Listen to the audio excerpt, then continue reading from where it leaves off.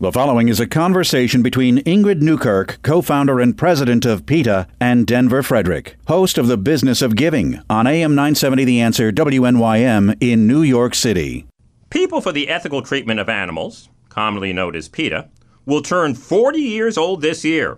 It is the largest animal rights group in the world, and its slogan is, "Animals are not ours to eat, wear, experiment on, use for entertainment, or abuse in any other way." And it's a pleasure to have with us this evening the co-founder and president of PETA, Ingrid Newkirk, who has just come out with a new book titled Animal Kind: Remarkable Discoveries About Animals and Revolutionary New Ways to Show Them Compassion. Good evening, Ingrid, and welcome to The Business of Giving. Thank you, Denver. Delighted to be here. Speak about your underlying philosophy, the underlying philosophy of the organization that drives all of this work. Well, I grew up, like most people, caring about animals, which meant you never beat the dog or starve the horse. And that was basically what it meant.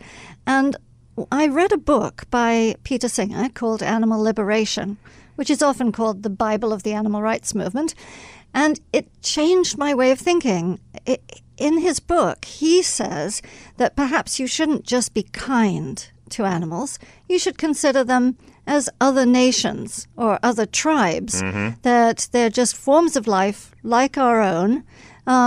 You may look different, but everyone has a beating heart. Everyone has emotions. They think.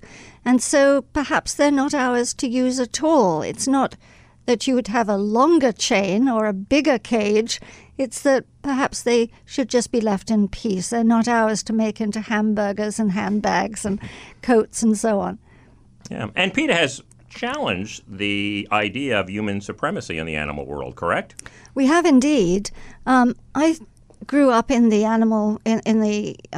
women's rights movement, and the gay rights movement came after that.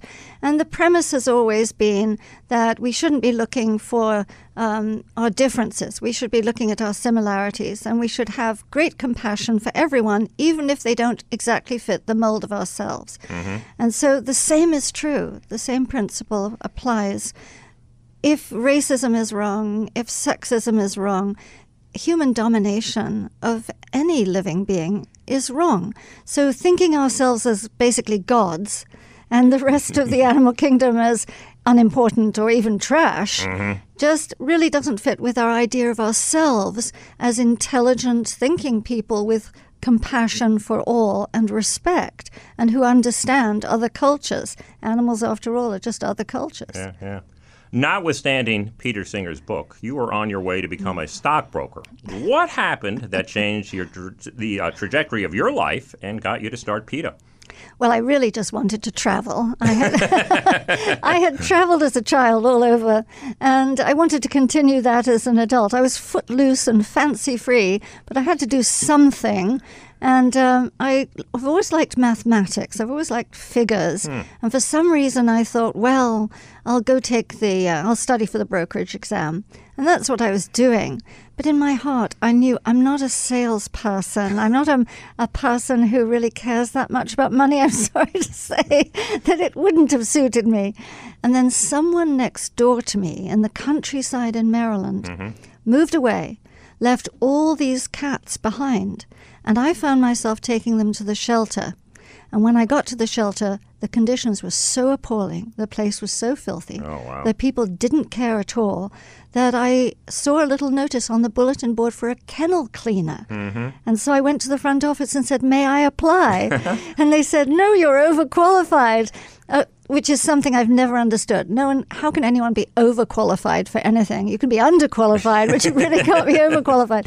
And so I fought for that job and I got it. And I ended up helping reform that facility. And that was the start of my journey into animal welfare, animal protection, animal legislation, and ultimately animal rights. Well, it's been an incredible journey. Let's talk about some of this work. I think many listeners might be most familiar with PETA through your campaigns against wearing fur. What were some of the milestones of that effort? And by and large, how did wearing fur become socially unacceptable?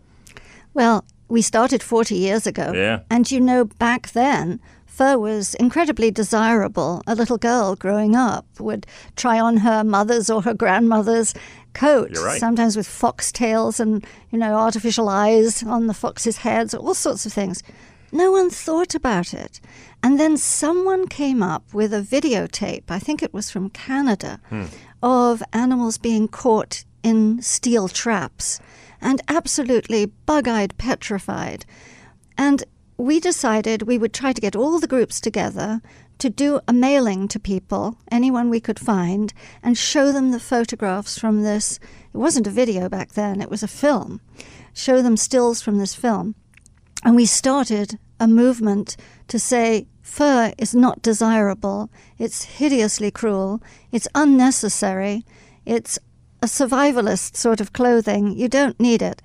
And it took off, but it took off very slowly. Oh, yeah. It takes a while to get traction from these campaigns. It probably took, 5-10 years maybe? I don't know. Maybe more. Maybe because more, yeah. I remember we were in New York and we would actually have steel traps that we had padded and put on our own hands. And we would crawl along the sidewalk outside fashion shows and people would just laugh. And we would protest outside Bloomingdale's and Macy's and so on. And some people would be horrified and others would just go right on into the fur salon. But today, of course, we've pushed very hard.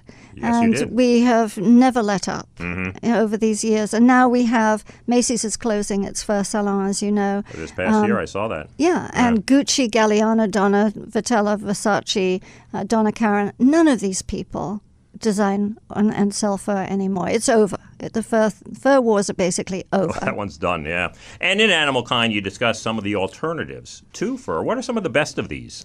Well, it's not just fur either. Because some people are quite stunned to hear our undercover investigations, particularly in places like China and in Africa for crocodiles, but China for Angora, badger hair, which is used in paint brushes and makeup brushes.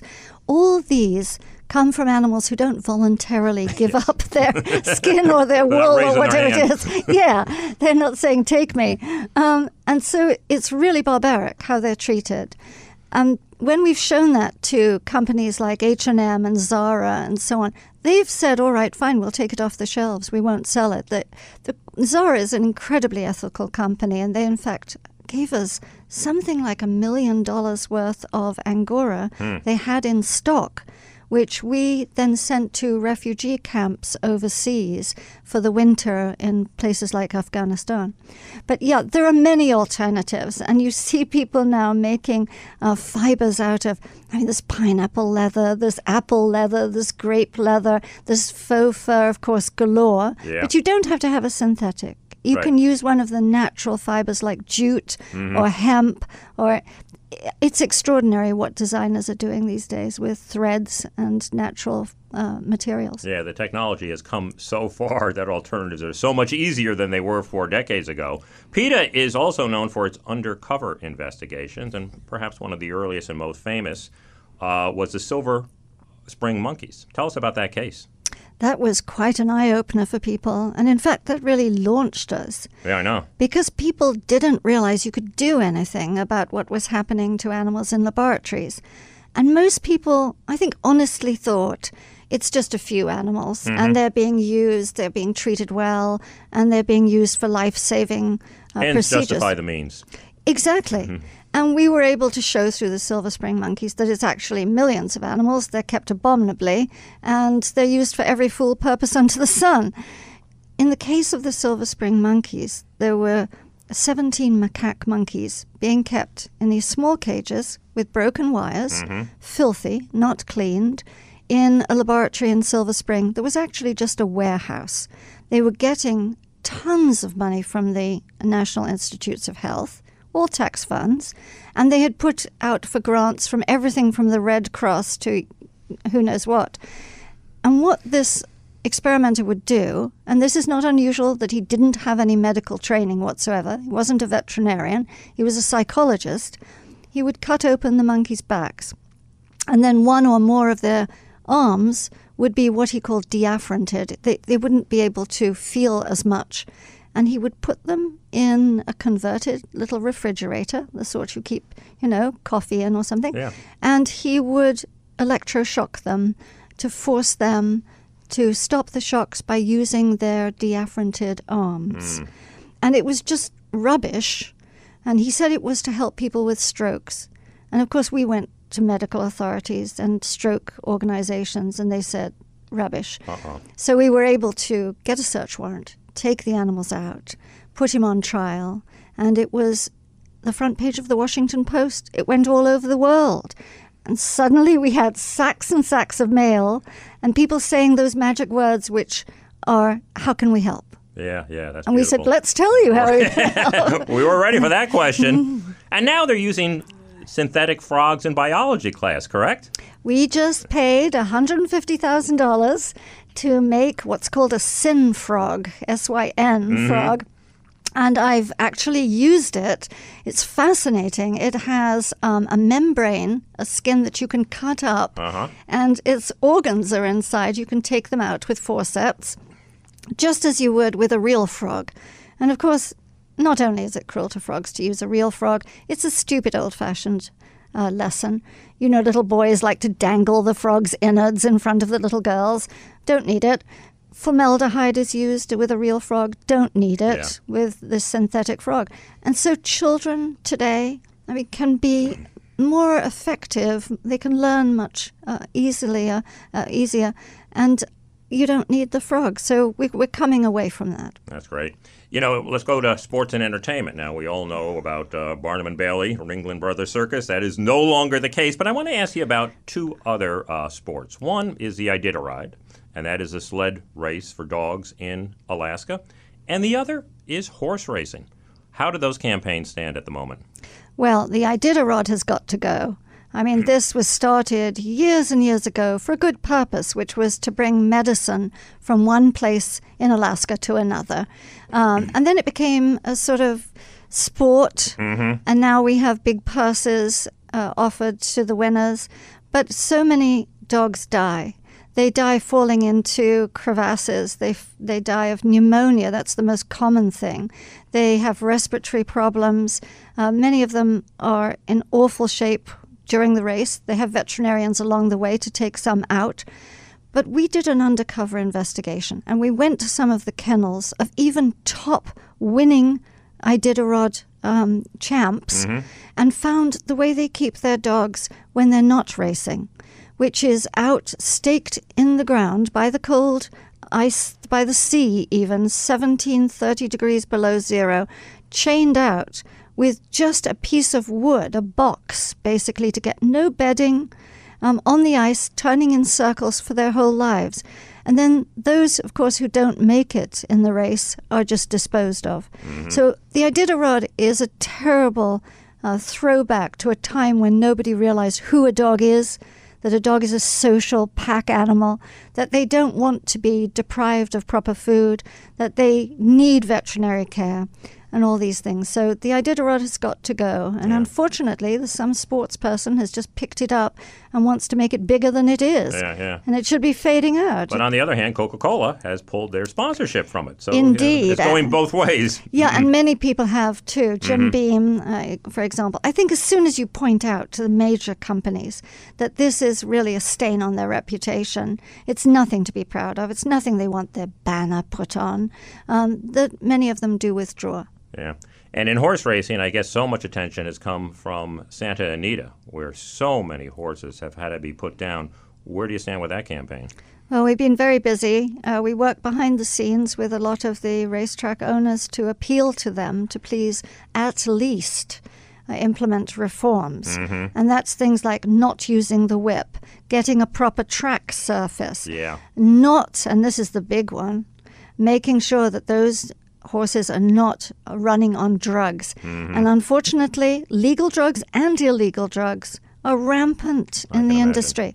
We've seen it in other sports, but of course in horse racing it's very much hidden because the horses are not going to say anything and they're not going to tell on the other horses. But we have done undercover investigations. We've shown drugs like Lasix being given to the horses when they don't have a problem, but simply as performance enhancers. And so horse racing is a dirty business. There's no question about it. We actually have a lawsuit now where we are helping a bettor of all people who placed a bet on a horse and lost. But afterwards it was determined that the winner of the race was drugged up. So, of course, bettors don't know where they stand either. Let's turn to meat. And PETA has been at the forefront of the vegan movement. You have your starter kits. I think you sent out 300,000 or so just last year.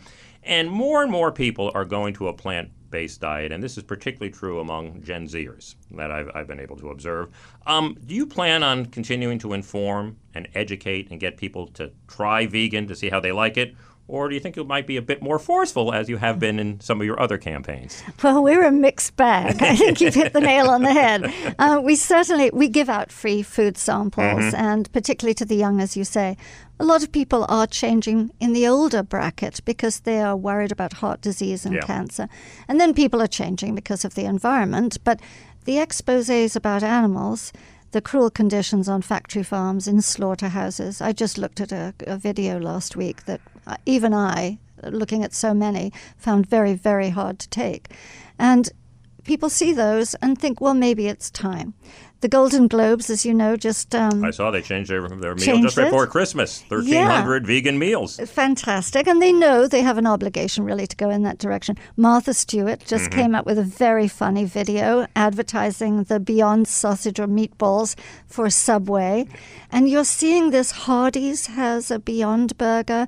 Dunkin' Donut. It's everywhere. And Burger King just came out with their Beyond sausage today. Yeah, it's so exciting.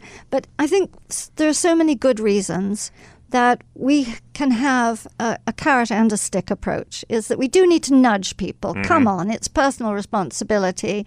You're an ethical person, or you're worried about your health, or you don't want the planet to be destroyed by deforestation, the Amazon burning, and so on. But really, we're able to work with corporations very nicely and say, you're missing a huge market if you don't put this on your menu. And they do. Yeah. Well, that's how it starts, at least. Well, you know, KFC in Atlanta just tried finger-licking vegan chicken as a test, and it sold out in 5 hours. Fantastic. Yeah. You know, you're so well known for your outrageous publicity stunts and these controversial campaigns, many of them which have gone viral. What have been some of the most effective, and what makes a campaign like that effective? Oh, well, that would be giving away our secrets, wouldn't it? That's okay. Well, we look at opportunities. We are opportunists. We have to keep this very serious issue about the suffering of animals and the needless slaughter of animals in the news. And as you know, we have heavy competition. I mean, we're up against politics, conflict, sex, good Lord knows what. Hard for anyone to get noticed. It is. It is. And so sometimes we have to be extraordinarily gimmicky. One of the things we have done, of course, is we have sexy ads. And people, even if they disagree with what they think is sexual exploitation, they have to have a look. There you go. It's like a car crash, you know. You don't like it, but you have to have a look. And so we will do things that are quite provocative with... Such as? Well, we had a Super Bowl commercial. It's still online. You can go and see it, called Sexy Veggies. And it's women in lingerie at a steam bath who are holding various vegetables. And, you read into it what you want. Yes. We never shoot anything that's totally nude, but people think it is. And so our sexy things really do. Do we hear from women's groups on that? Yes, but I'm a feminist. I mean, I've marched. I've also stripped down. I mean, don't think too deeply about that because I'm 70 years old. But even 10 years ago, 5 years ago, I did naked marches when we had to.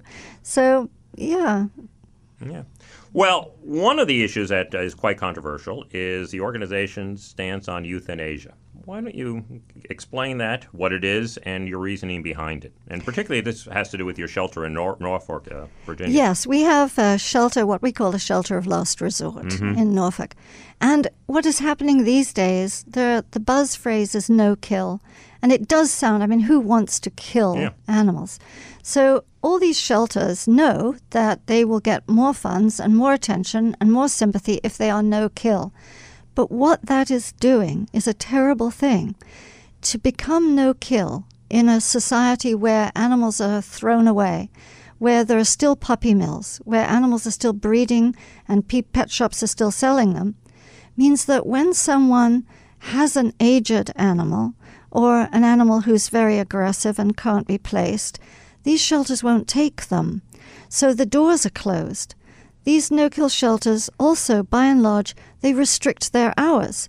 So a working stiff who has an animal they can't afford, maybe they're unemployed, who knows what, they can't afford to take to a veterinarian, and they've got to keep going to work because a vet may charge $200 for a euthanasia.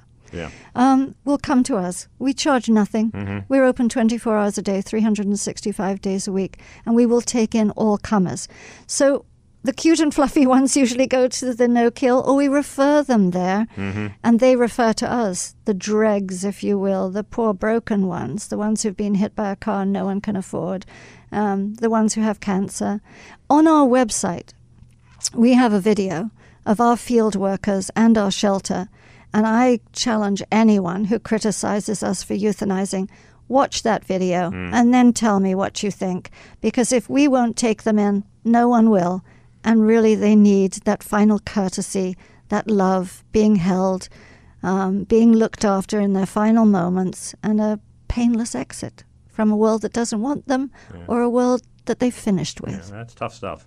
Talk a little bit about language. You know, there's a lot of animalistic idioms out there that you're trying to get out of the vernacular, like there's more than one way to skin a cat.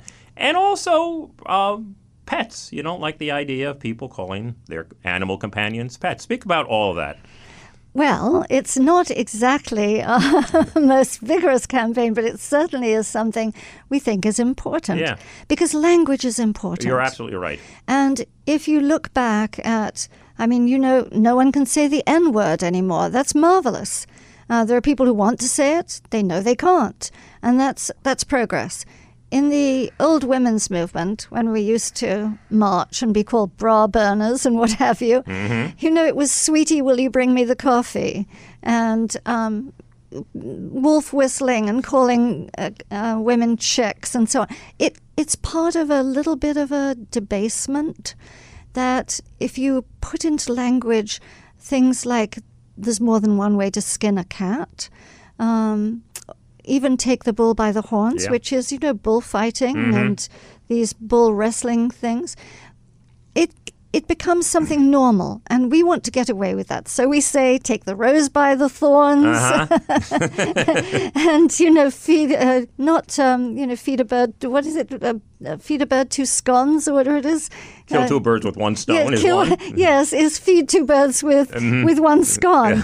So we have a little dictionary of idioms, so you can choose one that doesn't disrespect animals, and it's fun, but it's also got a good solid point behind it. Those must be fun brainstorming sessions down at your office as you're coming up with the replacement idioms.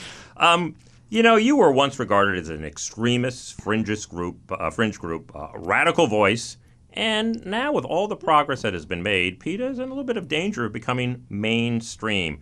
How does an organization keep its edge and face that complacency that can come about? Don't I know it? Yes, this is something we agonize about because on one hand, of course, it's marvelous when a social cause movement is accepted. The things that were considered radical and revolutionary now have become mainstream ideas. In the main, no pun, but you know, you still see people walking down the street in Canada Goose jackets, young people who know that fur is wrong, but haven't really connected the dots and still have this bit of coyote fur around their neck. So there's a long way to go, but yes, we're mainstream. We talk about it all the time. We refocus things. We had a youth group that has been pretty much inspired to become more vigorous than it was. It was very, I would say it was becoming mainstream. It's now going to be more agitating. But we talk about it, we try to tweak things that we're doing so that they do still get attention.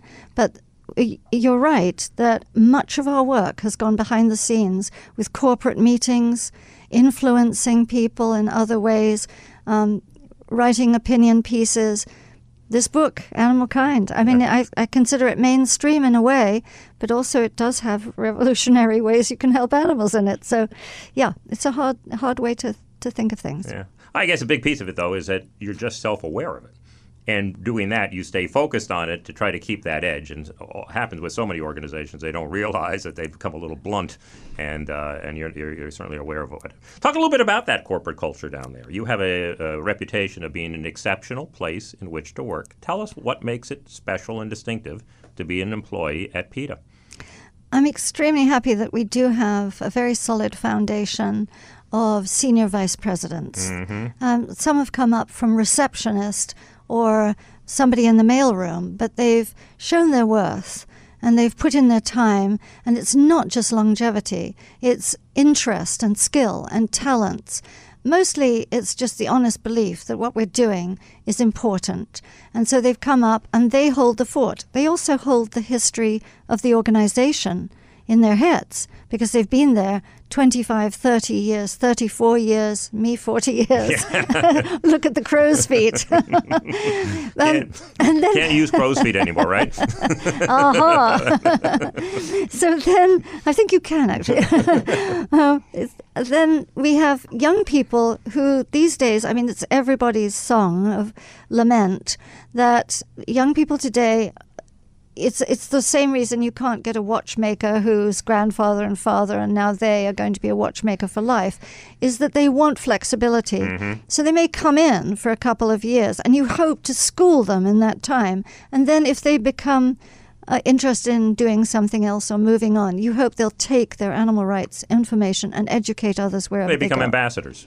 Exactly, absolutely, exactly. But no, our corporate culture is, we're not IBM. We don't pay. We're not Google. We don't have, childcare creches, and we don't do your laundry for you, and we don't pay you enough that you can buy a yacht. But we do try to keep our compensation at a decent level, and we look particularly at entry level. Mm-hmm. As well. I think people who've been with us for a long time are sort of used to the fact that they're not going to make big corporate salaries and they're not expecting it, whereas young people have higher expectations. Yeah. Well, they have meaning and they have purpose, and there's always an offset in all these types of decisions that you make. Let's talk about Animal Kind, which you co-authored with Gene Stone, and in it you talk about animals' intricate emotions, the way they communicate, their intelligence, their empathy, and so on. Share with us some of the revelations. Well, I thought I knew a lot about animals, but in researching for this book, I found out some extraordinary things that I didn't know. Mm-hmm. For example, and I'm not recommending this, if you take a snail away from his home, he will make his way back to it at the speed of 0.0229 miles an hour, even if it takes him 2 years. I also found out that squirrels bury their cache of nuts by the position of the stars. And I had no idea of this. And if they see you watching them or another squirrel watching them, they'll employ sleight of hand and actually pretend to bury a nut there, but not. I was also fascinated by many things about elephants, some of which I knew, which of course is that they communicate by rumbling underground for 1 or 2 miles, where they can communicate with another herd. And in fact, park rangers have found a herd of elephants up against the fence in a wildlife park, just trembling and gathered together because another herd of elephants had told them through these rumbles that there was a cull going on, that people were shooting elephants in another part of the park.